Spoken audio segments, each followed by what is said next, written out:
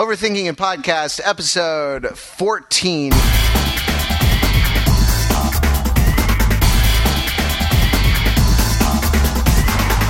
We are really excited to bring you this podcast. We've been planning it for a while.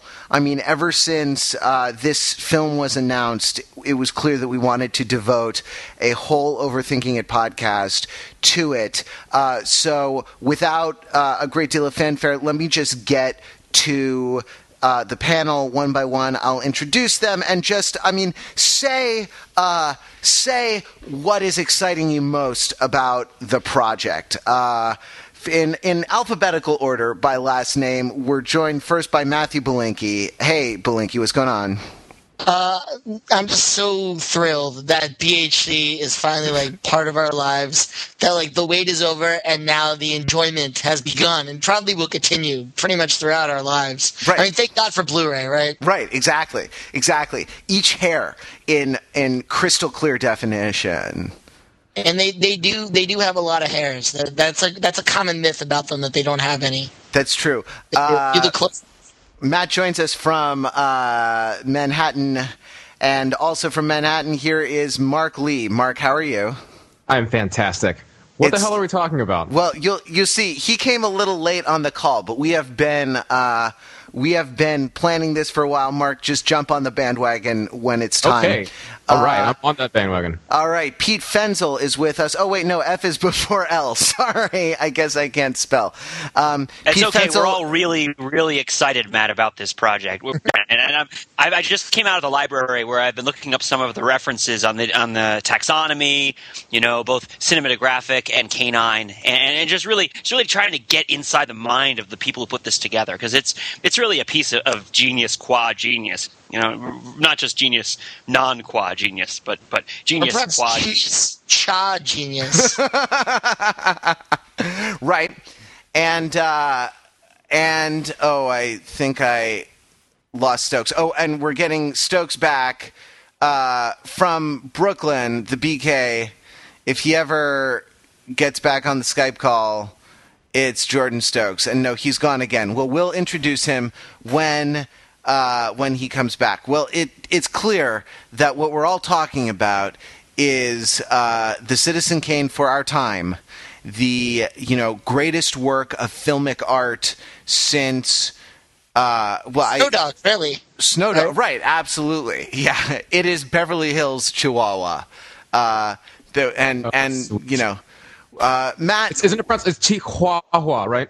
I suppose, right. Yeah. Now, there are a lot of alternate spellings of Chihuahua, and you want to make sure that you get it right. I don't know, Matt. What do you think?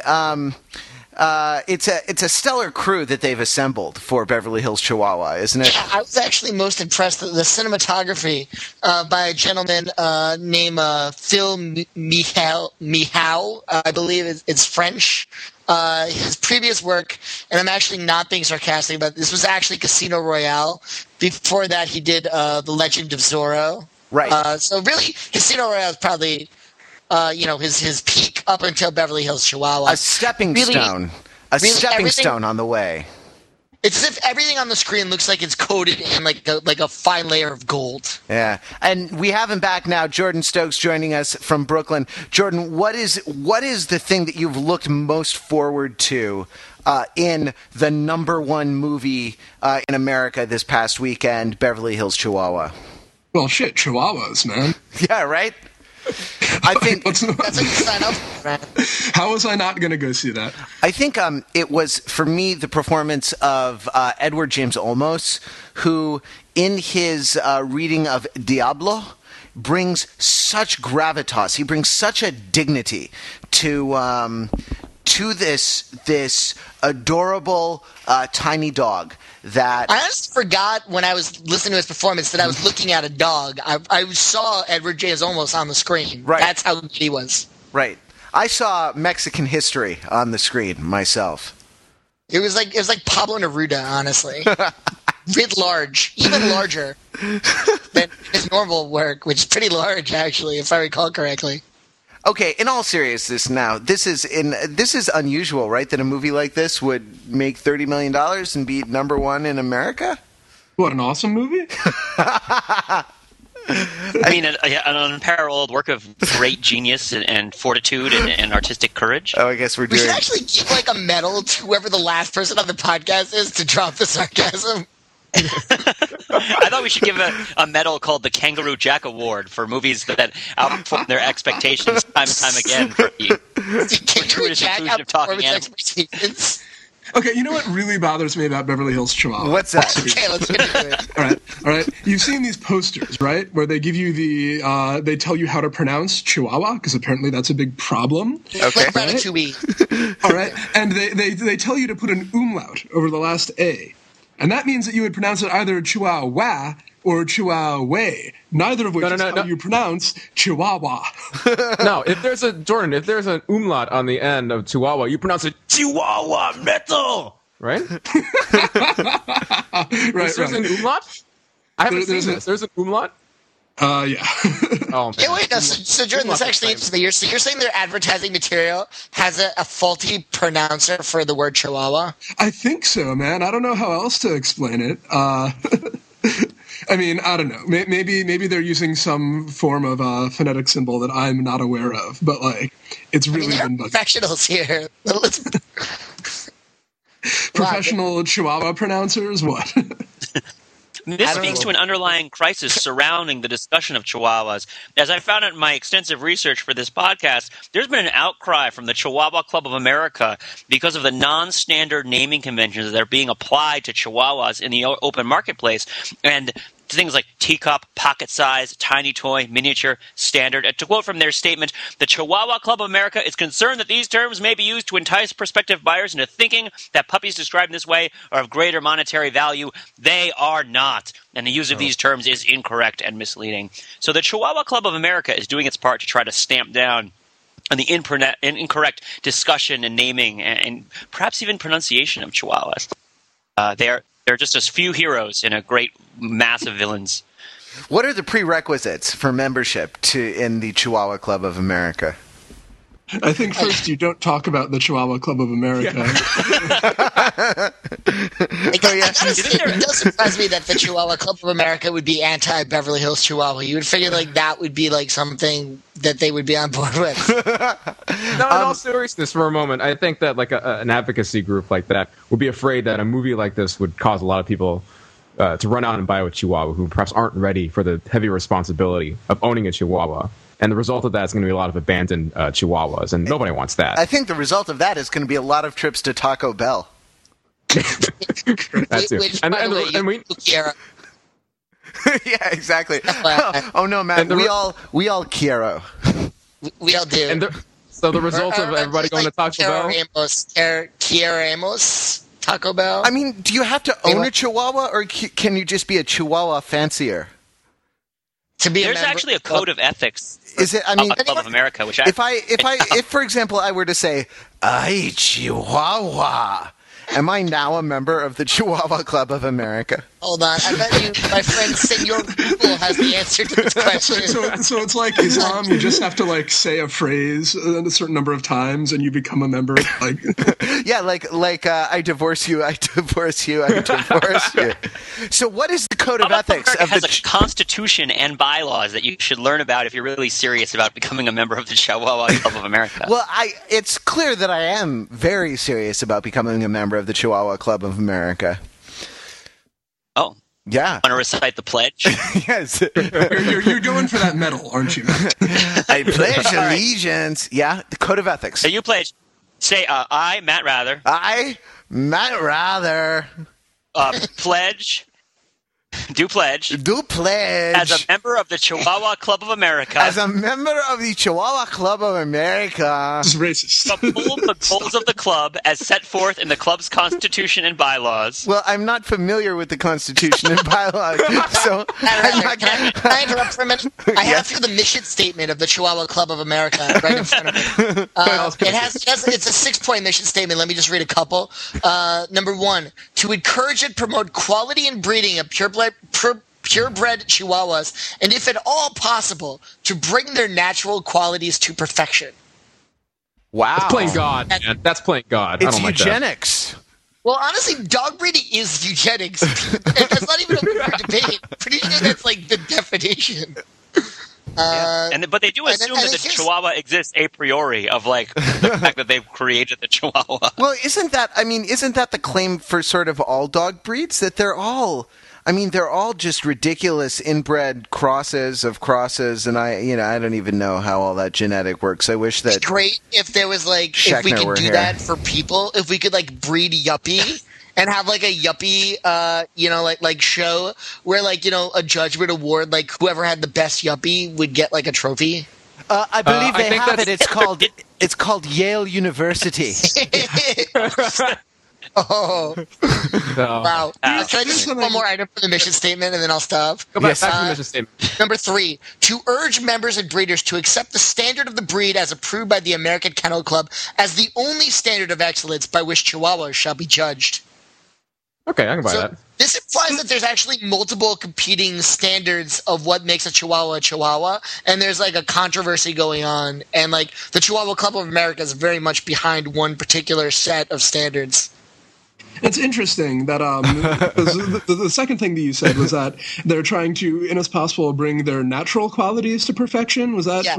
Yes. And The person, then- if they said if at all possible to bring their natural, it's like I like how humble they are. They're like, look, it may not happen in our lifetimes, but we're going to try with every ounce of our strength. It is a quixotic, undertaking indeed. This is fascinating. The impossible dream. It's fascinating because in that statement they're saying that that Chihuahua essence exists a priori and is somehow like handed down by God or nature or whatever. But then they fall back and they say like, oh well, no, it's what we have in this document that the American Kennel Club gave us that tells us what the natural properties of the Chihuahua are. Right. The Chihuahua on Sikh, as it were. Yes. See, the way it is that the Egyptians believed that Pharaoh was God because if Pharaoh said somebody lived or died, that's what happened. So it's similar to the American Kennel Club because they are the ones that have the power to declare what a Chihuahua is and what a Chihuahua isn't. Since only God can do that, the American Kennel Club must be God. Yeah, that's funny. Like, why is he the captain? Well, we all do what he says. I think it's time for a revolution against the ironclad boot of the American Kennel Club and the. I'm fairly sure that's what Beverly Hills. I'm fairly sure that's what Beverly Hills Chihuahua is actually about. That's the plot. Let me close the discussion of Beverly Hills Chihuahua with a reading with a reading from the frequently asked questions page of the film Beverly Hills Chihuahua, which is organized catechetically as a series of questions and answers. Not as a Socratic dialogue, but as a catechism. My God, why? It's so is there an official website? Yes, it's blah blah blah. Is it in animation? No, it's not an animated movie. They're using real animals. And then the most important question: is Beverly Hills Chihuahua based on a novel? The answer is no. Not really a frequently asked question. It sounds kind of defensive, It's like Beverly Hills Chihuahua is a live-action Walt Disney film taken from a script by co-writers Annalisa LaBianco and Jeffrey Bushell. So one of them is actually of Hispanic descent, which makes it okay. LaBianco? I don't know. Sounds Italian to me. Italian. By the way, I'd like to point out Placido Domingo, the opera singer, is in this for some reason, and he's Spanish, not Mexican. Just Yeah, fair enough. So nice casting job, you jerks. Yeah, right. I mean, Andy Garcia, George Lopez, Cheech Marin, Paul Rodriguez. Wow. Placido Domingo, Edward James Olmos, Loretta Devine. There are worthier movies of discussion, I think, and one of them is the Coen brothers' latest Burn After Reading, a movie that it was you, Jordan, right? You kind of, I won't say you disparaged, but you expressed some misgivings about on the blog after you had seen the poster. The trailer more. Oh yeah, because the poster was pretty fucking cool. Yeah, the poster was great. Kind of a Hitchcock throwback of some kind. Exactly. Which is totally ironic because it's very Hitchcockian in a sense and also not at all, right? Because it's the MacGuffin in spoiler alert, by the way, does anyone on the call care if you hear the gory details of Burn After Reading? Not really. It's the MacGuffin is this CD-ROM that contains information that is readily acknowledged early in the movie by all parties to be of no value whatsoever, and they're all chasing each other around Washington D.C. Going after this CD-ROM, and in a sense that's like, that is the idea of the MacGuffin, right? That it really doesn't matter what it is. It's just a thing to make the movie go forward. I think it really matters a lot what the Ark of the Covenant is. Thank you very much. You religion-hating you. I always felt, and maybe this is just me, that like the most classic example of a MacGuffin is something where nobody actually knows what they're chasing. It's literally just a briefcase, and that like the contents remain mysterious. Well, I feel like that's like in Ronin, that they're after a case, nobody knows what's in it. That's like a very traditional MacGuffin, and that is a mysterious object of value. I think that's more of a meta MacGuffin. I think like the traditional MacGuffin is like in North by Northwest, where you have the microfilm, where like that it has quote government secrets, and then beyond that it doesn't matter. But there's like a reason for the people to care about it. When you have something like Pulp Fiction, where you have the mysterious glowing box, that's sort of messing with the convention of the MacGuffin. Right. Good point. There's in the movie you don't have a real reason to care about. Or Ronin. I mean, Ronin was written by, I don't know if he's actually credited by name, but if he's not, it's a pseudonym. It's David Mamet. Yeah. So he too is like, and he's making the point in an extremely dickish way, as he does. As his mom. Yeah, as he does everything he writes. But that look, it really doesn't matter. Or as he would say it fucking doesn't fucking matter what the fucking thing is. What the MacGuffin is. I'm thinking also of, has anyone seen Kiss Me Deadly? Yeah. The one where the briefcase literally has like a glowing, almost like mythological light that comes out of it. Yeah, and it's about, it's been analyzed in terms of it's about nuclear holocaust. Yeah, but because it literally burns his skin when he looks at it. Yeah. And there's there are two endings to Kiss Me Deadly. There was a happier ending released, and then there was the director's cut. Why are directors always making such downer movies? Maybe that's why Beverly Hills Chihuahua made $30 million. Maybe people are sick of directors with their doom and gloom. Have you ever seen a director's cut that is in fact happier than the film that was released in theaters? That's a I good think question. Freddy Got Fingered or Road Trip probably had extra. It depends on how you define road trip. How you define director's cut. There's an alternate ending to Terminator 2, which wasn't quite called part of a director's cut, but it actually, I don't know if you guys have seen this, but it was much happier. It's much happier. It shows Sarah Connor in a park in the distant future where there's completely lays to rest any doubt that Judgment Day was averted, because it definitely was in that. Because I gotta say, as much as I like Terminator 2, the actual ending is almost borderline embarrassing.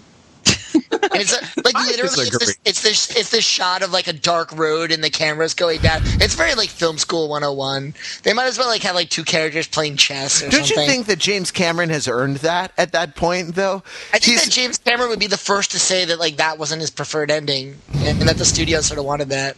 What do you think? You think the studio wanted what? You think that James Cameron wanted the happy Sarah Connor in a field, utopic ending? No, the studio would have wanted. The studio would have wanted anything that sets up a franchise potentially. Yeah. James Although Cameron would have they- wanted to film Beverly Hills Chihuahua. By the way, the director's cut of Beverly Hills Chihuahua with all of the dream sequences with the unicorn that prove that the Chihuahuas are in fact animatronic robots. Right. And that she's a replicant, but he goes with her anyway, even though, they're both It's too bad she's a Chihuahua. they're both gonna die. Edward James Olmos, again, in both of these movies. Wow. I hope he said that line in the movie. It's like, it's too bad she's a Chihuahua, but then again, who isn't? Burn After Reading. Who saw it? I saw Burn After Reading. What did you think? I enjoyed it, but like I said in my post, I said that this is being marketed as the next film from the makers of No Country for Old Men, while it's clearly the next film from the makers of The Lady Killers. And I was right about that. You think so? Yeah, I think so. I think it's the next film from the makers of Intolerable Cruelty, which I put just a step above Lady Killers. Yeah, you're probably right about that. In that it has George Clooney in it. Cruelty and the Lady Killers. Wait, by the way, guys, can I read a piece of trivia from IMDb? Is this Beverly Hills Chihuahua? No, this is a coda to the Terminator 2 discussion. Okay. Where director James Cameron wanted to end the film with the ending with an older Sarah in the future as a bookend, but executive producer Mario Kassar wanted to end the film in another way as a measure for possible sequels. James Cameron eventually relented with test audiences reacting negatively over the coda ending, and that he was actually surprised when people didn't like seeing the old Sarah Connor and everything, and would rather end on a more ambiguous note. Interesting. So go figure. So, James Cameron is a great director, but he's not infallible. He can still. And actually, there's a famous story that the very end of The Godfather, where everyone comes in and kisses. Spoiler alert. Go on. Yeah. And then Kay is standing outside the door, and then somebody slams the door, and the last shot is she's getting shut out. They originally shot the scene that's in the book where she goes to a cathedral and she lights some candles for her husband, knowing that he's a sinner, and that's all that she can do. And they shot it, and it was the producer who felt that it would be more effective to end it with the door closing on her. So whatever. I feel in America we have this feeling that the director is the alpha and the omega, and everything that's in the film sort of springs fully formed out of his mind, but they are sort of collaborative efforts. Well, that's an idea. That's a French idea originally, and comes from the French New Wave. Auteur. Yeah, it's auteur theory and the French New Wave, right? That films are. Films are essentially documents of a director's vision, rather than of of what, I don't know, a star or a producer, which was the case in American film practice up to that point. I don't know, Jordan, you probably have a better perspective on it than I do. I think that's pretty much what it means. I don't think that the auteur necessarily has to be a director in all cases. I think they would recognize that the organizing intelligence behind, Billy Madison is Adam Sandler. Okay. I thought you were going to say, The Empire Strikes Back or something, as, not so much a Lawrence Kasdan film, but... I think that my example actually proves the point better, but, I agree with you. No, I agree. I like your example a lot. Doyle rules! Yeah. Yes, he does. Yeah. Sorry, Jordan, but you got cut off. You wanted to talk about Burn After Reading. Okay, so, it's about the level of The Lady Killers. Was there anything to like about it?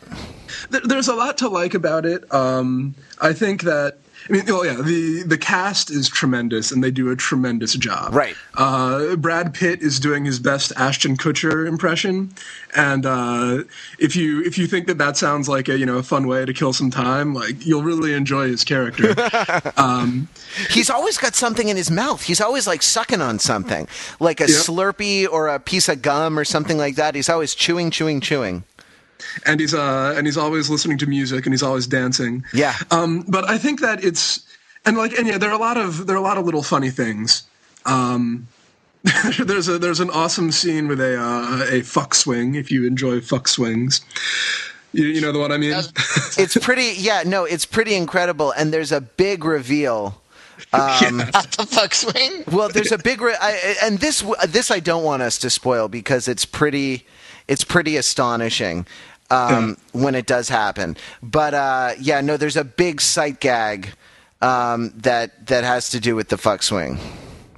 And and George Clooney is always entertaining. It's nice to see him. This guy who's kind of America's, I don't know, not America's sweetheart for dudes, but like he's still probably America's most eligible guy, I suppose. And like he's our straight bait for women. Yeah, damn it. And to see him like lower himself so much to play like such an incredibly unappealing man is is kind of gratifying. He definitely doesn't mind like hamming it up and everything. Like he doesn't. Well, not even. I mean, not only that he doesn't mind hemming it up, but he doesn't mind playing like a fundamentally loathsome character. Right, and it's not even loathsome in the way that like Michael Clayton was loathsome in a sort of Oscar bait kind of way. Yeah, right. Like more in the way that many Coen brothers characters are loathsome. That like they're petty and weak and stupid and self-centered. Right. Yeah. No, he's great. Yeah, he's great. But I think that the problem with this movie is a problem with a lot of their kind of lighter movies is that it's just like those two guys hate everything and everyone, and they'll just put that out on screen, and you kind of don't feel good about yourself after sitting there in the theater. Do you think that the Coen brothers are like they actually do hate everything and everyone? You know what? I think that people talk about how the Coen brothers come down hard on nihilism in The Big Lebowski, but like all of the stuff bashing on nihilism is coming out of the mouth of the John Goodman character there, who's like the least reliable character probably in any movie ever. And the actual nihilists, like they get made fun of for being bad nihilists, for saying stuff like it's not fair. I get the feeling that like actual nihilists, the Coen brothers would have much less of a problem with.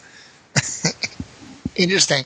I mean, I guess like you look at all their, I don't know. I always like the Hudsucker Proxy, which is like a very sort of like optimistic, feel good fable. But I mean, it's definitely not one of the major Coen brothers movies. You think about Fargo and obviously No Country for Old Men, and they're sort of like bleak tales of like like loneliness. If you want to go way back. And that sort of comedies with like John Turturro and Barton Fink and that stuff. Right. That's weird. I mean, they definitely harken back to this, film noir tradition of like, this sort of like dark world where like everyone's alone and everyone's doomed. Anyway. Good times. Speaking of everyone being alone and everyone being doomed.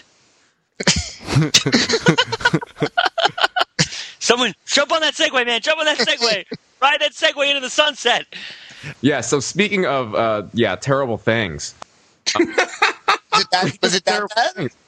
No, I saw Nick and Nora's Infinite Playlist, and I want to use this opportunity to talk about the young Michael Cera, who I think we all have appreciated his work before. So let me just start by saying this. Nick and Nora's Infinite Playlist was a pretty freaking bad movie. Hackneyed writing. I actually quite liked the trailer, but I mean, a trailer makes not a movie, as Master Yoda would say. Absolutely not.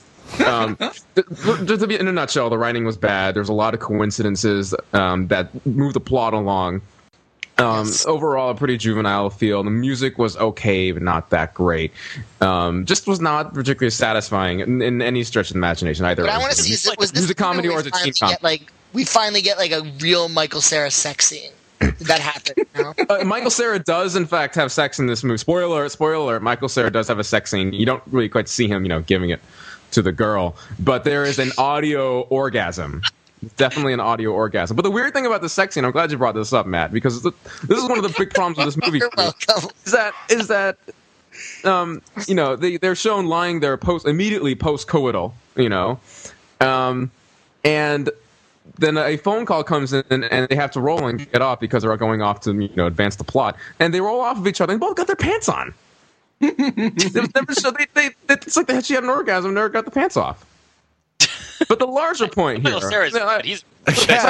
Michael Cera got some game. Michael Cera does have. Look, that's my point, though. Michael Cera is either running out of game, or this whole awkward teenager thing is just not going to last him forever.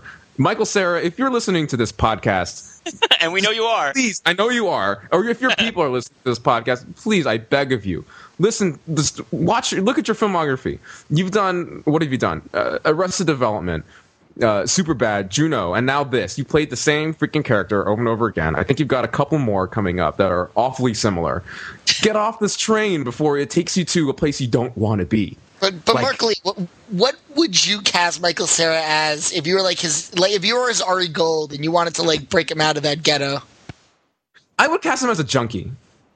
All right. Something that's believable. You can't cast him as an action star, right? You can't, make him the next. Damn well try. Oh, okay. I'll fire the gun at the junkie. guy, I suppose. I have the gun here, and I'm pointing it at you, so I guess I what do I do? Do I just pull the trigger? Is that okay? Okay. Oh, sorry. I'm sorry. That was just, I can't believe I just shot you. That was weird. Honest to blog.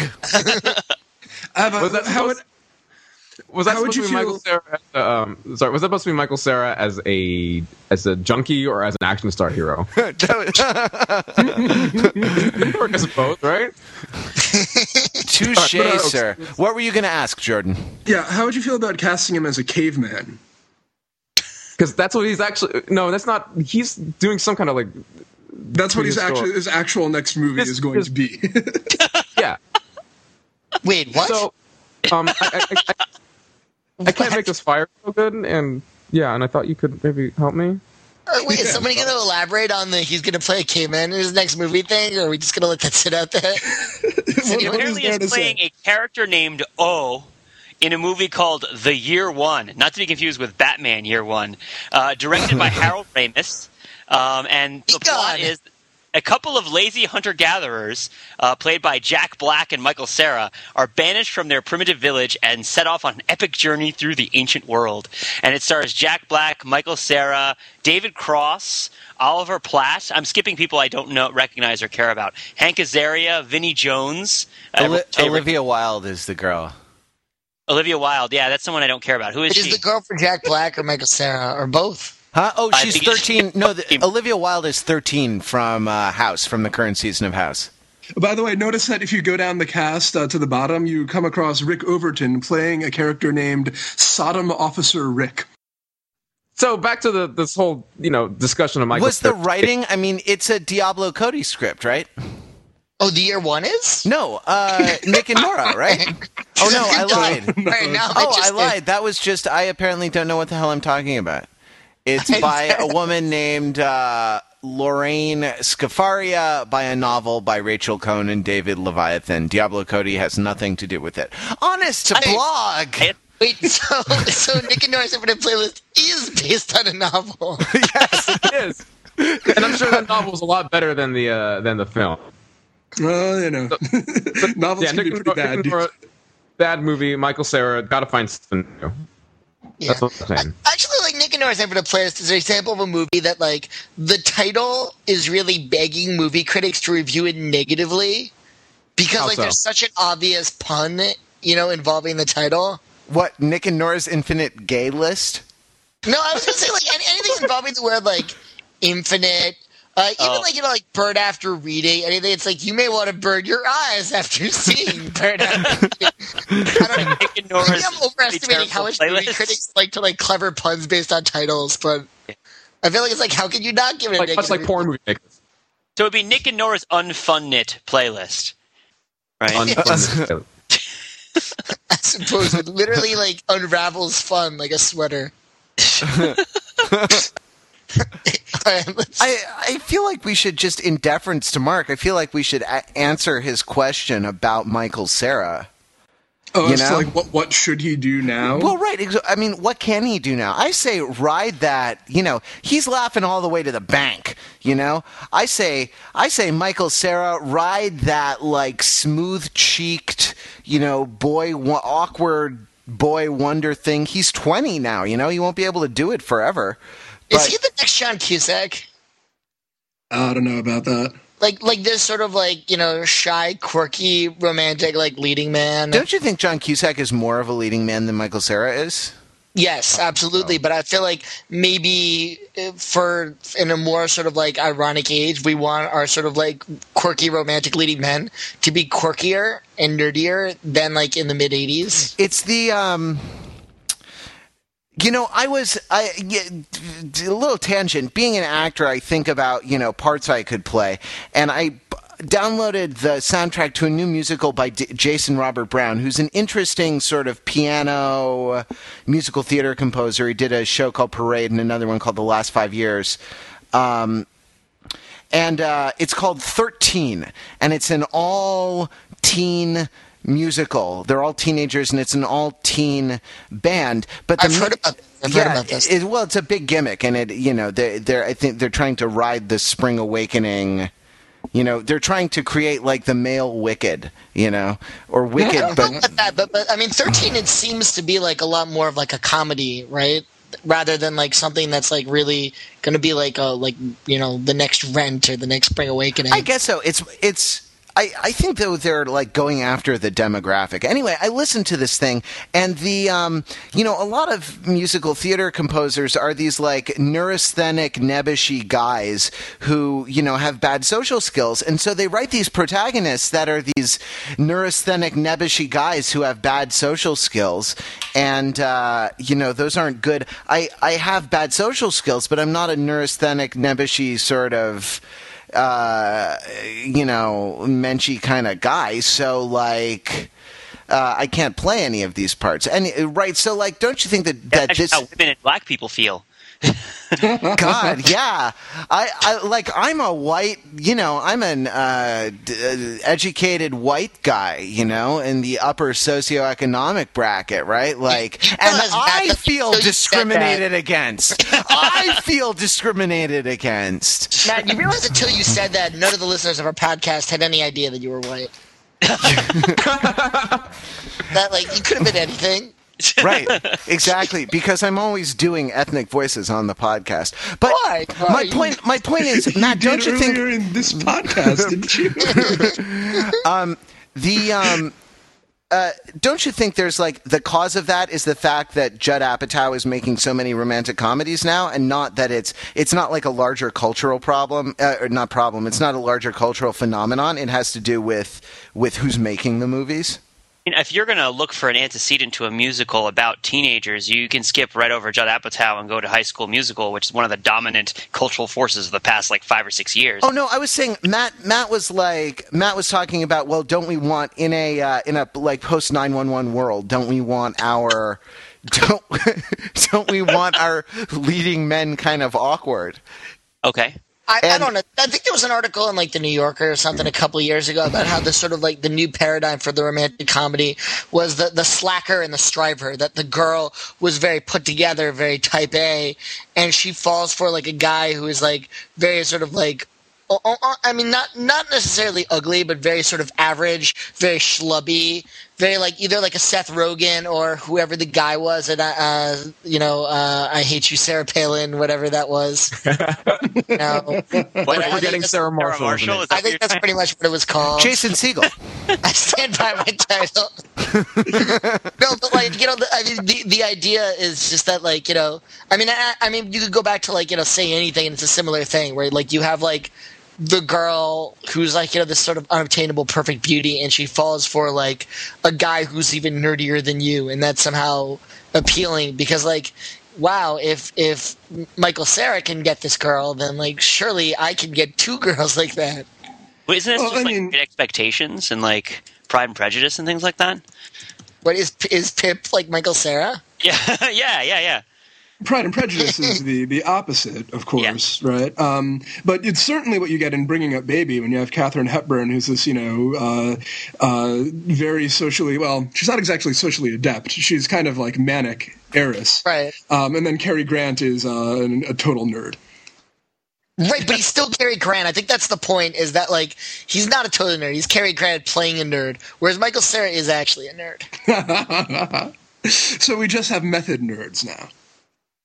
I suppose, or like, I don't know. I mean, like, I don't think like Cary Grant is fooling anybody when he like tries to be like a paleontologist. He's still his Cary Grant in a lab coat. You know who doesn't fool anybody when he tries to be a paleontologist? David Schwimmer. There's a guy, I would never believe him being a paleontologist for like 15 minutes, let alone the 22 necessary for an entire episode of Friends. A commercial. You know who never fools anyone when trying to be a nuclear physicist? Denise Richards. Yeah. Oh, man. That was definitely my main example for one of Shayna's posts about Strong. We're talking about it again here. She did say in that like, you know, the dudes have gotten schlubbier and schlubbier while the women remain these sort of, you know, perfect things. I don't think Shia LaBeouf in Transformers is schlubbier and schlubbier. He's pretty schlubby. He's from the wrong side of the tracks. Yeah, dude, the girl is from the wrong side of the tracks.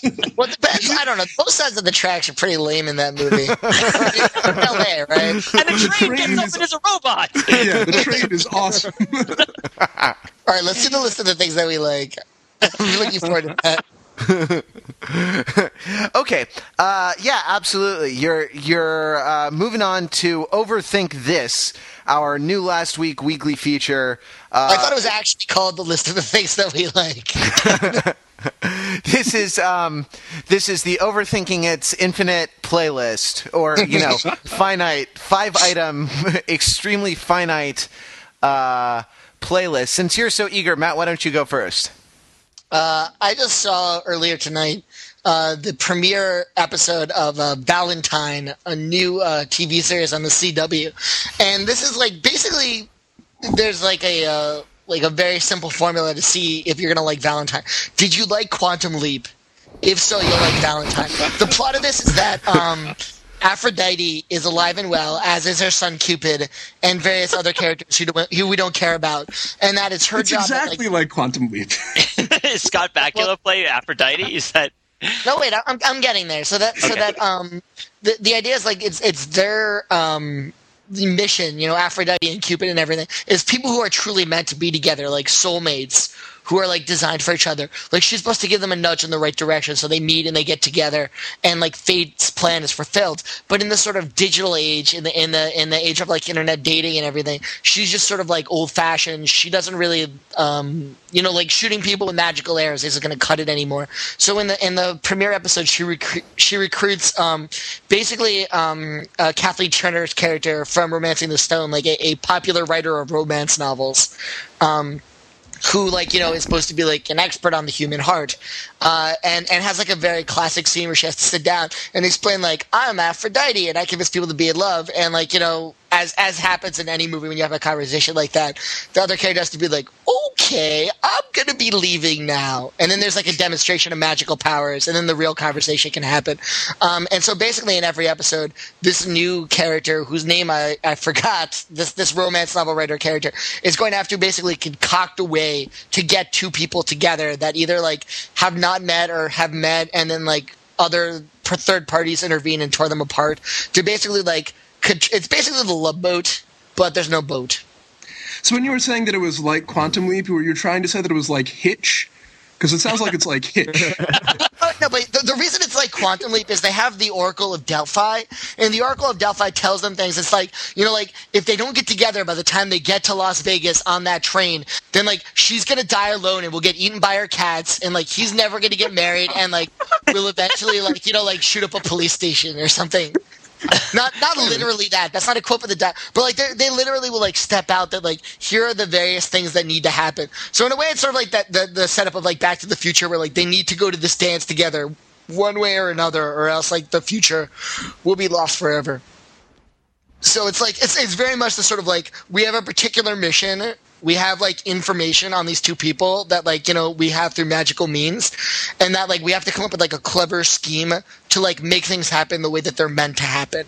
And the reason I know that it's really the true successor to Quantum Leap is because all the commercials in the middle were for compilations of Christian music. And if you recall correctly, like Quantum Leap turned out more and more as it went on, but like in the final episode, very explicitly, to be like a show about sort of like God and his like benevolent, ways of ensuring our happiness and felicity. But so not like quite this, like Highway to Heaven or Touched by an Angel. I mean, it was a little bit more cosmopolitan than that. right, and as is Valentine, because they are in fact pagan gods, but nevertheless, the fact that like I think they're specifically targeting like a Christian audience who like sort of like happy endings and stories about like true love. Yeah, God knows no one else likes those. Hey, can I ask a question in all seriousness? Yeah. Why do you like this show so much? I don't know. You know what? Maybe it was just tonight, and I'll never like it again. But I mean, like right now, I would definitely pick it over like the CW's other, like Gossip Girl. I think I liked the sort of like the formula. Maybe I gravitate towards shows that have like a framework and that establish a universe in which there are certain rules in play. And that Gossip Girl isn't structured enough for me. It's just sort of a drama in which anything can happen. I like the idea that like it's not a show that like it's like a soap opera. Every episode builds off of every episode. I feel that like in the future when there are like 500 episodes of Valentine in existence, which there doubtlessly will be, that like I could put on any one of them and like I'll be able to enjoy it without having seen the previous episode. So basically, that it doesn't challenge you. I suppose that it's like it's definitely like comfort food in a TV show. Yeah, It's true that you should watch a challenging show like Gossip Girl. Yeah, exactly. Shit that don't really like push the boundaries of like narrative. No, I mean, Hey, Matt, you know what? I Actually, think there's something to be said for a simple story well told. There's this show. There's a great show, and you should totally watch it. It's called The Wire. Keith, what do you got? My pick for this week is the hot new teaser trailer of. Well, let me take a mini step back. What if I told you? You guys familiar with the work of Stephen Chow? Brilliant Hong Kong comedy master, makes action-packed movies that are also hilarious. If he was producing a movie, you'd be interested, right? Yeah. Yeah, and what do you think about Chow Yun-fat? Like legendary star of the screen, Crouching Tiger, Hidden Dragon, like Hard-Boiled Killer. This is a badass guy, right? This guy, if those two guys were to work together on something, it's got to be good, right? Yeah, definitely. Yes. What about I feel like I'm being set up?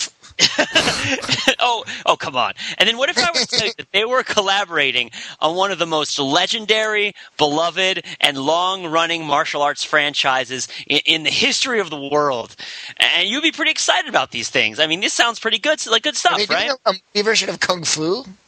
No, they are in fact part of the travesty and abomination that is the 2009 Hollywood movie of Dragon Ball, which has a hot... There's no Z attached to that. It's Dragon Ball without any modifier. No, they're leaving the option for Z for a sequel so that we can have a lot of talk about... God forbid, a GT. Yeah, that's right. Oh man. So the teaser. So the of course people are complaining like, hey, why is the lead of this movie some random white guy who was in War of the Worlds? Like, how come the characters who are in it seem to be fairly minor from the movie? And how come it looks like a bad Mortal Kombat ripoff and all these other things? And why does it have the Black Ghostbuster in it? And I know that a lot of people. If somebody asks you if you're a Super Saiyan, you say yes. I was really excited about this movie when it was going to come out this year on my birthday, and I was totally going to go see it. I'm significantly less excited about it now that it's going to be coming out at some point next year, and they've been kind of working on it a little bit, and like maybe they'll figure it out, maybe they won't. I mean, I think that my fascination with this movie comes from a couple of different angles. One, everyone loves a train wreck. Two, this is a franchise that is not necessarily going to be greatly additionally insulted by another bullshit remake or sequel. There are no fewer than 13 theatrically released movies in Japan based on the Dragon Ball franchise, along with a multi-year sequel spin-off series that was in itself an abomination. So the additional abomination being heaped on here is trivial. And also, I'd love to see it on the big screen, and my expectations are so low that they can't possibly disappoint me. I mean, it's like Sarah Palin, for Christ's sake. I expect them to walk out there and just like start gibbering and not finish for an hour and a half and just try to punch each other and fail. And if all they get off one little laser beam out of their hands, I'm gonna be totally pleased with that. So that's gonna be a great movie. What's the difference between Bulma and a pit bull? You'll have to tune in next week to find out. You know what? I think you can find out all about that on the American Kennel Club website. Wait, hang on. I just want to. We asked you to say what are you most excited about this week, and your answer was an acceptable level of atrocity. I mean, maybe my expectations have been lowered due to a variety of actually really terrible things happening. That something that is merely an embarrassment to everyone involved in it is actually kind of encouraging. All right. Jordan, what do you got? Lately I have been watching. There are a couple of TV shows I've been watching. I've been watching House a lot, which is good. You guys should probably watch House. But the one that I want to talk about is It's Always Sunny in Philadelphia. Has any of you seen that? Yeah. Well, I've seen it on Hulu. I've heard good things about it. Yeah, I've seen a picture of it on Hulu. They have it on Hulu now, so there's no excuse for not, going and watching it now. And I just like it because it's very different from the other comedies that are out there because the characters just kind of yell at each other and not in the way that you might have a line that you've been given to read that involves yelling, but just in the way that people yell at each other with a lot of interrupting and a lot of real spite behind it. It kind of comes out of Curb Your Enthusiasm, maybe comes out of like an improv comedy background, maybe a little Robert Altman going on in there. But basically the way that every episode works is like the characters have various goals, which are very self-serving and conflict with each other. And they kind of like pile them into a room in the way, sort of like a classic farce setup. And then they just get into this screaming match. And then the episode ends. And it's really interesting to watch it play out again and again, I find. Wow. All right. Does Danny DeVito appear in it, or is he just involved in the creative? He's actually, the way that it worked, I think, is that two of the younger guys made some episodes just like walking around Philadelphia with a video camera. They got the show picked up. They did one season which made enough money for them to hire Danny DeVito, who is now like a regular cast member. Oh, he's a cast member. Yeah, he's actually in the show. I thought he was like the creative force behind the whole thing. No, they made their pile, and they're like, what are we going to do with all this money? We're going to hire Danny DeVito. I can think of worse things. Yeah, right. I mean, when I make a lot of money, I'm going to hire Danny DeVito just to hang out. Yeah, that's basically what they did because it doesn't seem to be all that scripted. But no, it's a funny show. They hunt man. They carry giant drums of gas around, intending to stockpile it and sell it again when gas prices get higher. It's good stuff. What would you say is the overarching sort of like concept behind the sitcom? I think it's like I said, it's like getting people in a room together to scream at each other. But what's the premise of their premise? I believe they've listed their premise as Seinfeld on crack. They're like most. I mean, are they friends? Are they family? Do they work together? There's a family, all of the above. There's a family that owns an unsuccessful Irish bar in Philadelphia, and like a couple of their friends do some work at the bar, and they have wacky misadventures. It really doesn't seem to be modeled on like the sitcom plot where you have a social situation and then like crazy things happen. It's more on like a screwball comedy plot where like people have ridiculous plans that they try to carry out. I can get behind that. Yeah. There was a recent episode that you would love where they decided that the reason none of their schemes were working is that they weren't following like the classic sort of team dynamic of having there be the brains and the muscle and the wild card. Yeah. And they like decide to assign these roles to each other. And then they like go around trying to do things and like sort of step on each other's toes. Like the wild card guy takes off his shirt. They're like, no, hang on. I'm still trying to muscle this out. He's like, I've already wild carded. You can't like pull the wild card back once it's been played. And then they shout at each other some more. Yes. Like that. By the way, I'd like to point out that according to, if I'm not mistaken, according to Wiki Answers, Danny DeVito does legally count as a midget. He's supposedly 5 feet even, and it says that the Little People of America defines dwarfism as an adult height of 5 feet or shorter. We are like reading the trades today. Like we're in the Chihuahua Club defining the breed. We're on the Little People's Association of America site. We are reading the trades for you. By the way, I was looking up, and Edward James Olmos plays a German Shepherd. Right, because he's not. It would be racist to have him play a Chihuahua when he's not acting. No, sorry, a Doberman. The German Shepherd's another famous actor who's reaching the sad twilight of his career. Huh. Perhaps a German actor. Perhaps. Mark Lee, what do you have for us? All right, I got a good nugget from one of my favorite musicians, the player of the piano, Mr. Ben Folds. He's got a new album out, a follow-up from kind of a sleeper of a last album, Songs of Silverman, the new one being Way to Normal. It's a great album. It kind of brings back the frenetic energy of old Ben Folds 5 work that he'd done. But my one favorite track from this is by far is Mild Profanity coming up. The Bitch Went Nuts. If you remember the Is that the name of the record, or is that name of the song? The name of the song that I really like from this is "The Bitch Went Nuts." What's the record It's a called? breakup song. But the thing I like about it the most, though, is let me read the lyrics for this one part here. It says, "The bitch went nuts. She photoshopped my face onto every boy who done her wrong." And me being the nerd that I am, it just warms my heart so much that photoshopping an ex-boyfriend's face onto photographs is something that is just part of the common parlance these days that can make its way into a breakup song. And then we can all understand that. It's like photoshopping it's understood. It's something that people do. It's not some exotic photo manipulation thing. It's, done by the media elites in, New York. Now, do you think that those are supposed to be like actual photoshopping, or is it a metaphorical photoshopping?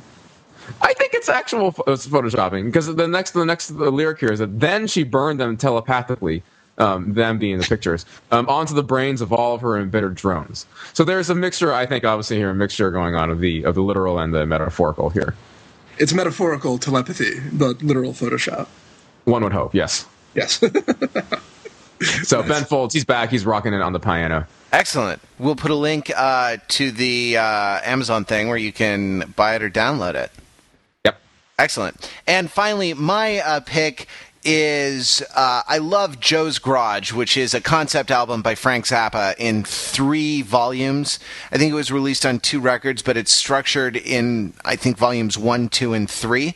And it has, it's the story of Joe, who wants to play rock and roll guitar, but his girlfriend Mary, who is his like good Catholic girlfriend, runs off and trades sexual favors to get in backstage at a rock and roll band show, and she ends up going on tour with them and getting, used as a sex toy by the roadies, and then comes back and gives him a venereal disease, and it just gets better and better from there.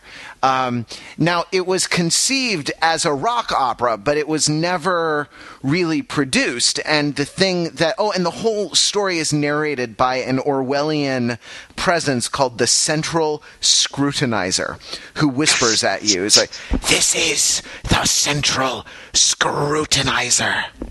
And, it's a work of genius, the likes of which mankind is not likely to see again. Anyway, never actually produced on stage, but it has been the Open Fist Theater Company in California, in LA, is staging Joe's Garage in Hollywood.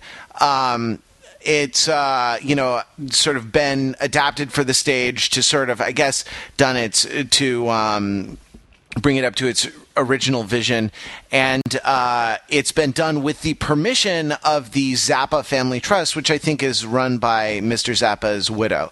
If you're out in LA, it runs September 18th through November 22nd. It, seems to be just an awesome thing, and there are details at openfist.org there. I'm actually going to LA this week to go to my high school reunion, and I plan on checking it out while I am there. Sounds pretty rad. Joe's Garage. It does sound cool. I don't think there are enough rock operas in the world. I feel like every band should attempt one at some point. I think that the central scrutinizer should moderate the next presidential debate. This is, speaking of presidential debates, I almost made my pick Saturday Night Live, which I think is enjoying a resurgence, at least in the Tina Fey, Sarah Palin skits at the top of the show. I feel like pretty much like a semi-permanent cast member until Sarah Palin is no longer like a cultural presence. You better pray that that's how it goes. Yeah. Because it's like, who else are they going to get to step into those that hair? Right. to step into those designer frames, eyeglass frames. Right. Obviously Kenan Thompson. Right. Yeah. It's, the funny joke, the Gawker joke, or maybe it was Defamer, was that, you can get Queen Latifah to play Gwen Ifill so that you don't actually have to hire a black woman to be on Saturday Night Live, and you have Fred Armisen who plays Barack Obama, Actually, he doesn't do a bad job at Barack That's not a very Obama. funny joke. Yeah, no, it was it's not more. station, but it is. It was more a pointed comment, I guess, of a particular type. All right, this was the podcast. If you like, you can email us at podcast@overthinkingit.com, or if you want to leave a voicemail message that will be played back on the show, call 203-285-6401. That's 203-285-6401. I would like to devote an episode at some point to answering listener mail, or just playing back voicemails. So if you call 203-285-6401, podcast@overthinkingit.com. And hey, would it kill you to go on over to the iTunes page, search for Overthinking It, look at our podcast, and add just a bitchin' 5-star review? That would help. That would help our ranking in their list. It would help other people find us. It would just be a great thing. We need to get passive aggressive towards our listeners. Would it kill you? Yeah. I suppose you're too busy. I suppose you're too busy to go onto iTunes. Yeah. What with your job? An hour and a half you just spent listening to us talk about. You obviously have a lot of great things to do listening to us all the time. Matt Pull the Palinki. plug on it. Pull the plug on it. Matt Palinki, how can people contact you? I don't know. You just go to a showing of Beverly Hills Chihuahua. I'll be there where a showing of Beverly Hills Chihuahua lights up the screen. I'll be there. I don't know. Actually, it's Belinky at overthinkingit.com. Individual overthinkingit.com. email addresses now. Yeah, they're all last name at overthinkingit.com. So that's BELINKIE at overthinking.com. Excellent. And Matt Belinky, the creator of The Dark Bailout, which has broken the top 100 for YouTube views this month. That is no mean feat. Search for 99 right now, but thanks. Search for The Dark Bailout on YouTube. Mr. Lee, how can they get in touch with you? That's Lee at overthinkingit.com. LEE at overthinkingit.com. Mr. Fenzel. You can email me at FENZEL@overthinkingit.com. And quick reminder, we still are looking for more entries into the Linda Hamilton Memorial Women in Action first annual Overthinking It screenwriting contest. Oh, this is something I wanted to ask you. In what sense is it memorial? Do you remember that time that Linda Hamilton was in Terminator 2? Yeah. You remember that time? Yes, I do. It's memorial. It's memorial because they let her legacy die rather than hold it up even during her own lifetime, which is sad. Legacy of kick-ass female action heroes who are not beholden to sexual exploitation. Good point. Does Mila Jovovich not count? You know what? Mila Jovovich, to say that Mila Jovovich has not been exploited in her movies is a little bit, I don't know. I could do a whole other, I'll address that in a future column. Okay, that's great. And another, Mila Jovovich. Pete wrote the Foot Clan press releases about the economic bailout package. And Pete, I think you have another post in the works about the economics of the Foot Clan. Is that not Is that not the I case? worked on that for a little while, yeah. How the Foot Clan makes money. I was actually kind of a bit of a disappointment because I wanted to show how the Foot Clan could not possibly actually make money, and then I made an Excel sheet and ran the numbers and found that they were actually quite profitable, which made me really mad. So when we post the thing, we will have an Excel sheet that you can download on the blog. If you don't believe, don't take our word for it. Run the numbers yourself. And finally, Jordan Stokes, it's really great to have you, dude. Oh, well, thank you. Yeah? I've been busy. You're going to ask, like, how can people contact me? Like, probably, honestly, they can't. wait till January. I'll check my email then. Fair enough. Got it. Excellent. I am Matt Rather at WRATHER at overthinkingit.com, the blog that subjects the popular culture to a level of scrutiny it probably doesn't deserve. Visit us on the web at www.overthinkingit.Beverly Hills, Chihuahua.